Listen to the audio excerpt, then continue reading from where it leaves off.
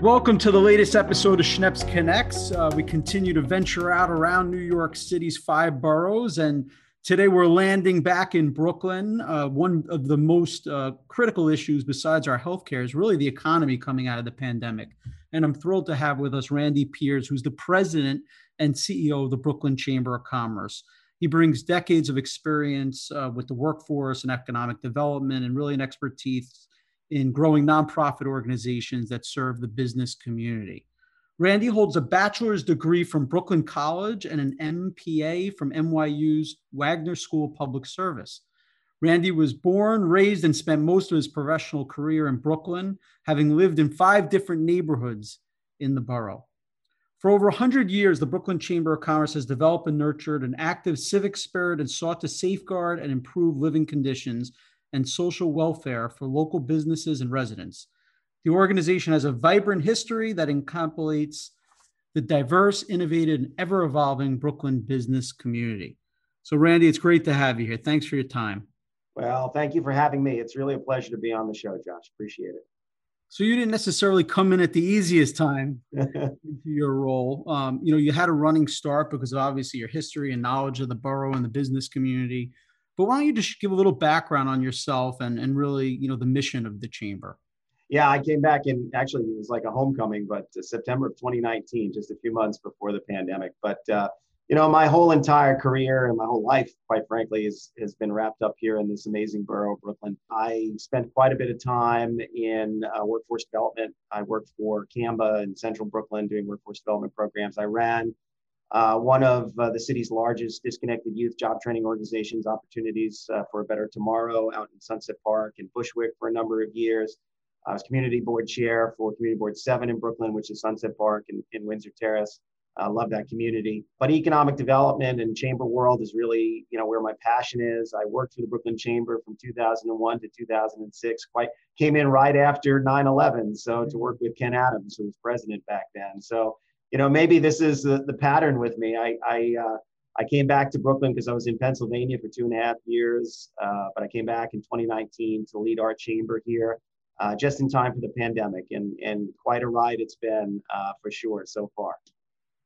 So, you certainly have your finger on the pulse of the business community and the overall environment in Brooklyn. Talk about the last year and a half. You guys have been pretty proactive in offering support and assistance, but what would you say? Talk through just, what's going on in the business community. There was no playbook for this, Josh. I mean, this was an unprecedented crisis. I mean, every crisis is in some ways unique, but this one truly, I think, takes the cake in a lot of ways. But when we shut down the economy back in March of 2020, we didn't know how long it was going to last. We didn't know what the lasting impact was going to be, how deep it was going to be. In some ways, we were kind of just acting on instinct. And what we did know was that the small businesses were going to be hit the hardest. Especially the ones that weren't essential businesses and couldn't stay open. We knew the restaurants and hospitality sector was going to get hit hard. So these were the things that we tried to kind of communicate out to policymakers and others, just what that impact was going to be and how it evolved. I mean, quite frankly, in the beginning, like I said, nobody knew what was happening. We thought it was going to last a short period of time and we were going to get back to business. As it kind of dragged on, we realized that we had to start documenting the story. We did a lot of survey work. We also ramped up our community development financial institution. People don't realize this. We're one of the only chambers that has a companion organization that's a CDFI, and we could actually do small business lending. We never really had much capital until the pandemic, and we used that time in the beginning to raise capital for what we knew was going to be financial support that was going to be needed on the ground. So the Bring Back Brooklyn Fund, we launched that in April of last year. We raised $750,000 just for that particular fund. No interest loans and grants for small businesses. This was before all of the federal money came on the scene, and that was one good thing that we sort of put our efforts to. The second thing was that we knew when we reopened the economy, there was going to need support. Small business are going to need support on the ground. It's one thing to sort of navigate through Zoom or through a website, but if you don't have that sort of personal touch and you don't have someone helping you to navigate through all the different programs that were coming on the scene to really support small businesses, as you're trying to just roll up the gate and kind of make a living, we knew the small businesses weren't gonna survive. So we were proactive, as you said. We developed a model called the Small Business Rapid Recovery Initiative, which ultimately got picked up by my good friend Kathy Wild in the Partnership for New York City. She found us a citywide funder in the Peterson Foundation. And in October of last year, we launched the Small Business Resource Network. Basically, we have business recovery specialists that fan out across all of the boroughs. They're managed by the Chambers of Commerce, all 5 chambers, my partner chambers. And we provide that one-on-one technical support, connecting small businesses to third-party pro bono resources that they may need to get back on their feet. So it could be financing, it could be marketing support in e-commerce. A lot of our small businesses didn't have websites, they didn't have e-commerce capacity. It could be legal assistance. We had a lot of small businesses that needed to renegotiate leases, and they just didn't know kind of how to approach it. It could be just general business coaching. It could be assistance with filling out the applications for the federal assistance. All of that needed to be done where the businesses were at, so in the communities. I personally led 39 commercial corridor tours throughout the pandemic. We put on our masks. We went out there and we pounded the pavement. We walked and we talked to businesses. We did that in partnership with the business improvement districts and the merchant associations. One thing we learned, Josh, is that there's a lot of commercial corridors that don't have a BID or a merchant association, and they were at a disadvantage through this pandemic. They just didn't have the information. They didn't have the on-the-ground support. So we tried to fill that void a little bit and fan out to those communities as well. I'm really proud of those 39 tours we've done, but every day my team goes out there and works with businesses on the ground. And then, fast forward to a couple of months ago, and who would have thought we could open this rapidly? And quite frankly, I'm just amazed at the resilience, particularly here in Brooklyn and the Brooklyn business community that we've seen. And we've seen a lot of new business startups. We've seen businesses that have re-engineered themselves. Yeah. They've diversified their product mix. They've added e-commerce capacity. This is just the beauty of Brooklyn. It's ingenuity, it's entrepreneurial spirit, and kind of how it kind of overcomes adversity. And we've seen it all firsthand. Was there any business that really stuck out at you, just through a pivot or success story when you went around and visited those different businesses, or any of the other businesses that you work with that maybe you could share? Yeah, some of the general, well, let me start with a reminder that this was a pandemic and it had a personal tragedy. We were out in North Flatbush with the North Flatbush BID, and one of their board members, she's a restaurateur. She owns a Haitian restaurant, and I'm sorry, I'm blanking on the name right now, but she was on the tour with us. And I remember when we got to her restaurant, it was still closed. So this was, I think, around August, when she could have been open for outdoor dining. She could have been open for delivery and takeout. And when I turned to her, and I get a little choked up when I tell this story, but when I turned to her and I said, well, what happened to your restaurant? She's like, Randy, I just can't. I lost 3 family members to COVID. Mm-hmm. And I just can't psychologically open, right? So, that was one that kind of hit at my heart when I was out there. But that being said, we've had the toy store / barbershop, Lulu's in Park Slope, that did an overnight in-person delivery system. Basically, she would deliver toys and puzzles and games in the morning before she opened up the shop. Then she would open up the shop and do everything else that she needed to do. We saw a lot of businesses just diversify their product mix so that they could stay open as an essential business, right? So restaurants that became grocery stores, Port Defiance and Red Hook, for example, and started offering, on-the-shelf products so that they could stay open and get a little commerce going. And we definitely saw businesses that pivoted and just started to really sell online. So Green Grape, for example, out in Fort Greene, actually, they took on this wonderful role of aggregating all these other Brooklyn products, Brooklyn-made products, and kind of selling them on an e-platform and to help out their fellow businesses in the community. So, it was just extraordinary to see. And unfortunately, we saw other businesses close their gates and shut their doors, and we saw the vacancies rise. And this has been, a challenge. And we're not done with it. I mean, we reopened and we certainly reopened, pretty rapidly. But, in certain communities, in certain corridors, we've lost between 25 and 33% of businesses that were there before the pandemic. It's hard number to pin down because in some cases they don't declare that they're closing. And the moratorium on evictions has also kind of muddied the picture a bit because there are businesses that owe back rent.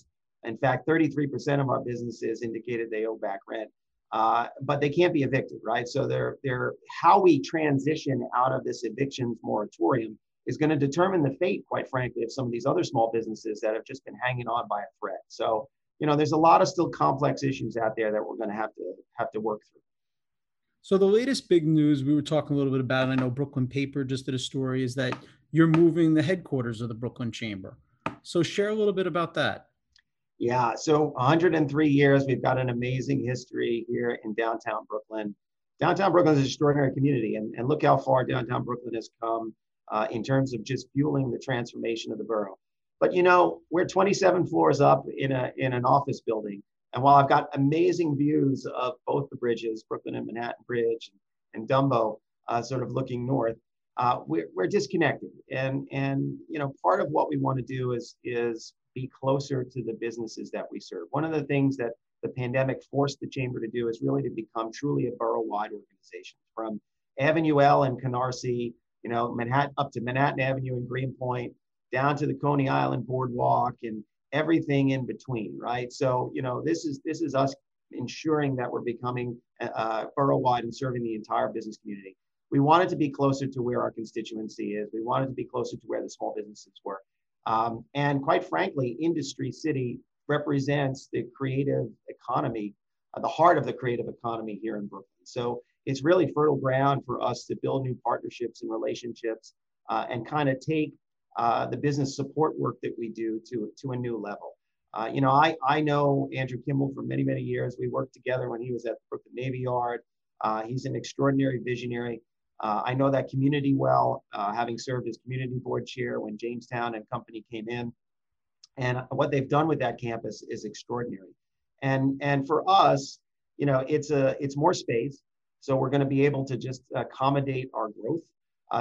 That's important. The other thing, the amenities that are there on the campus are going to be really, really helpful in terms of talent attraction and talent retention. Our demographic is changing here. We're trending a lot younger in terms of our staff. They want to be in a vibrant, sort of energetic community of creative thinkers, and that's what Industry City offers for us. I have this saying that I put out there when I first came back. I said, we have to transform our chamber because chambers are old school models of business association. So every chamber faces this challenge of, what's the value proposition for 2020? And I like to say, we're not your grandfather's chamber of commerce. Well, this is what that means. This is the physical manifestation of that statement. We're not your grandfather's chamber of commerce, and we're looking to do new programming out there, develop new partnerships, and just be closer to the action.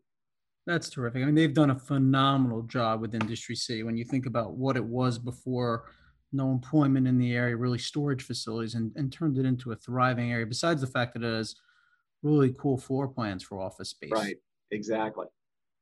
So as we're talking, the New York City primaries passed. We're on to the general election. Being such a Democratic city, a lot of the future is pretty much not 100%, but pretty much in place. What do you see as the next administration, from the mayor down through the city council? What would you say to all of them in terms of what the borough needs for economic development and how they could be helpful? Well, like I said before, we're not out of the woods in terms of the after effects of this pandemic, and small businesses still need help and support, right? So the first thing I would say from a policy perspective is we need to really be thoughtful about how we transition out of the evictions moratorium for commercial tenants. And what is that? I mean, rent relief is kind of one approach, but there's got to be some sort of arbitration as we come out of this, or else you're going to see this rash of evictions that are going to leave some gaping holes in some of our commercial corridors. So that's just from a base level policy perspective. In a more sort of common sort of concern that I think was articulated through the campaign, a mayoral campaign, businesses are concerned about quality of life and crime. And let's face it, one thing that could derail quickly any economic recovery is a spike in violent crime and quality of life issues, right? I mean, we still have to get tourists to come back to New York City.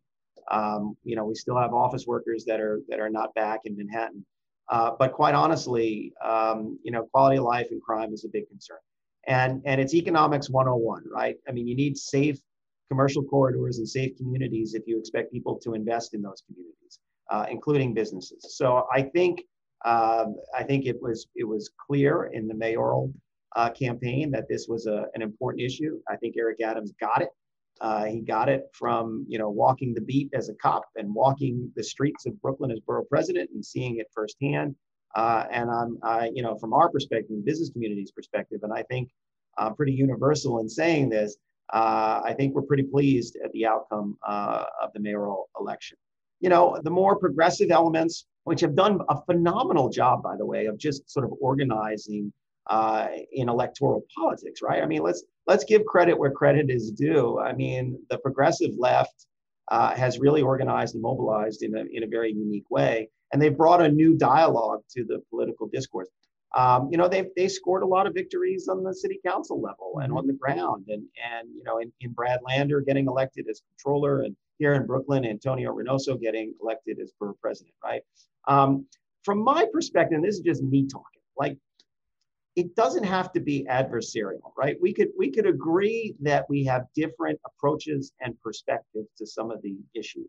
But for the most part, I think everybody cares about small businesses. Everyone cares about jobs. Everyone cares about the economy. And if we can just kind of get past some of the rhetoric that comes up in any campaign and get back to, like, hey, look, we got our neighbors and our communities to take care of now. How can we come together and do it? I think the business community, the progressive left, Mayor Adams, I mean, all of this can come together and we could do some amazing things. But like I said, the evictions moratorium is a concern, obviously crime and quality of life. And the third issue I'll throw in there is just access to financing and restart capital, particularly for businesses of color, right? Mm-hmm. They're the ones that have not been able to access, in many cases, some of the federal resources and other resources. So the chamber's actually working really, really hard in order to ensure that those businesses are getting flexible capital to restart, reopen, and to, quite frankly, grow. A couple of weeks ago, we announced this amazing partnership with the Social Justice Fund, which is funded by the Joe and Clara Tsai Foundation, the owners of the Brooklyn Nets. And it's an amazing commitment. They made a commitment of $50 million to address social justice issues. They made a commitment to invest in BIPOC-owned businesses through this Restart Capital program in order to get no-interest loans or low-interest capital that doesn't require credit scores, additional guarantors, or collateral, right? So this is about as flexible as it can get. The Brooklyn Chamber and True Fund, we're the ones on the ground that are working with the businesses to access the capital. And it's an example of that creativity and ingenuity. So kudos to Joe and Clara Tsai and to the Social Justice Fund, and Greg Bishop, who was tapped to lead it. Greg Bishop, former commissioner of the Department of Small Business Services, is a small business leader and champion and superstar, quite frankly. So there's good alignment there. So access to capital, evictions moratorium, and crime and quality of life. These are the things that we're addressing, that we need to address from a small business perspective. I love to hear that, because sometimes a little bit of money can make all the difference in the world to a small business surviving.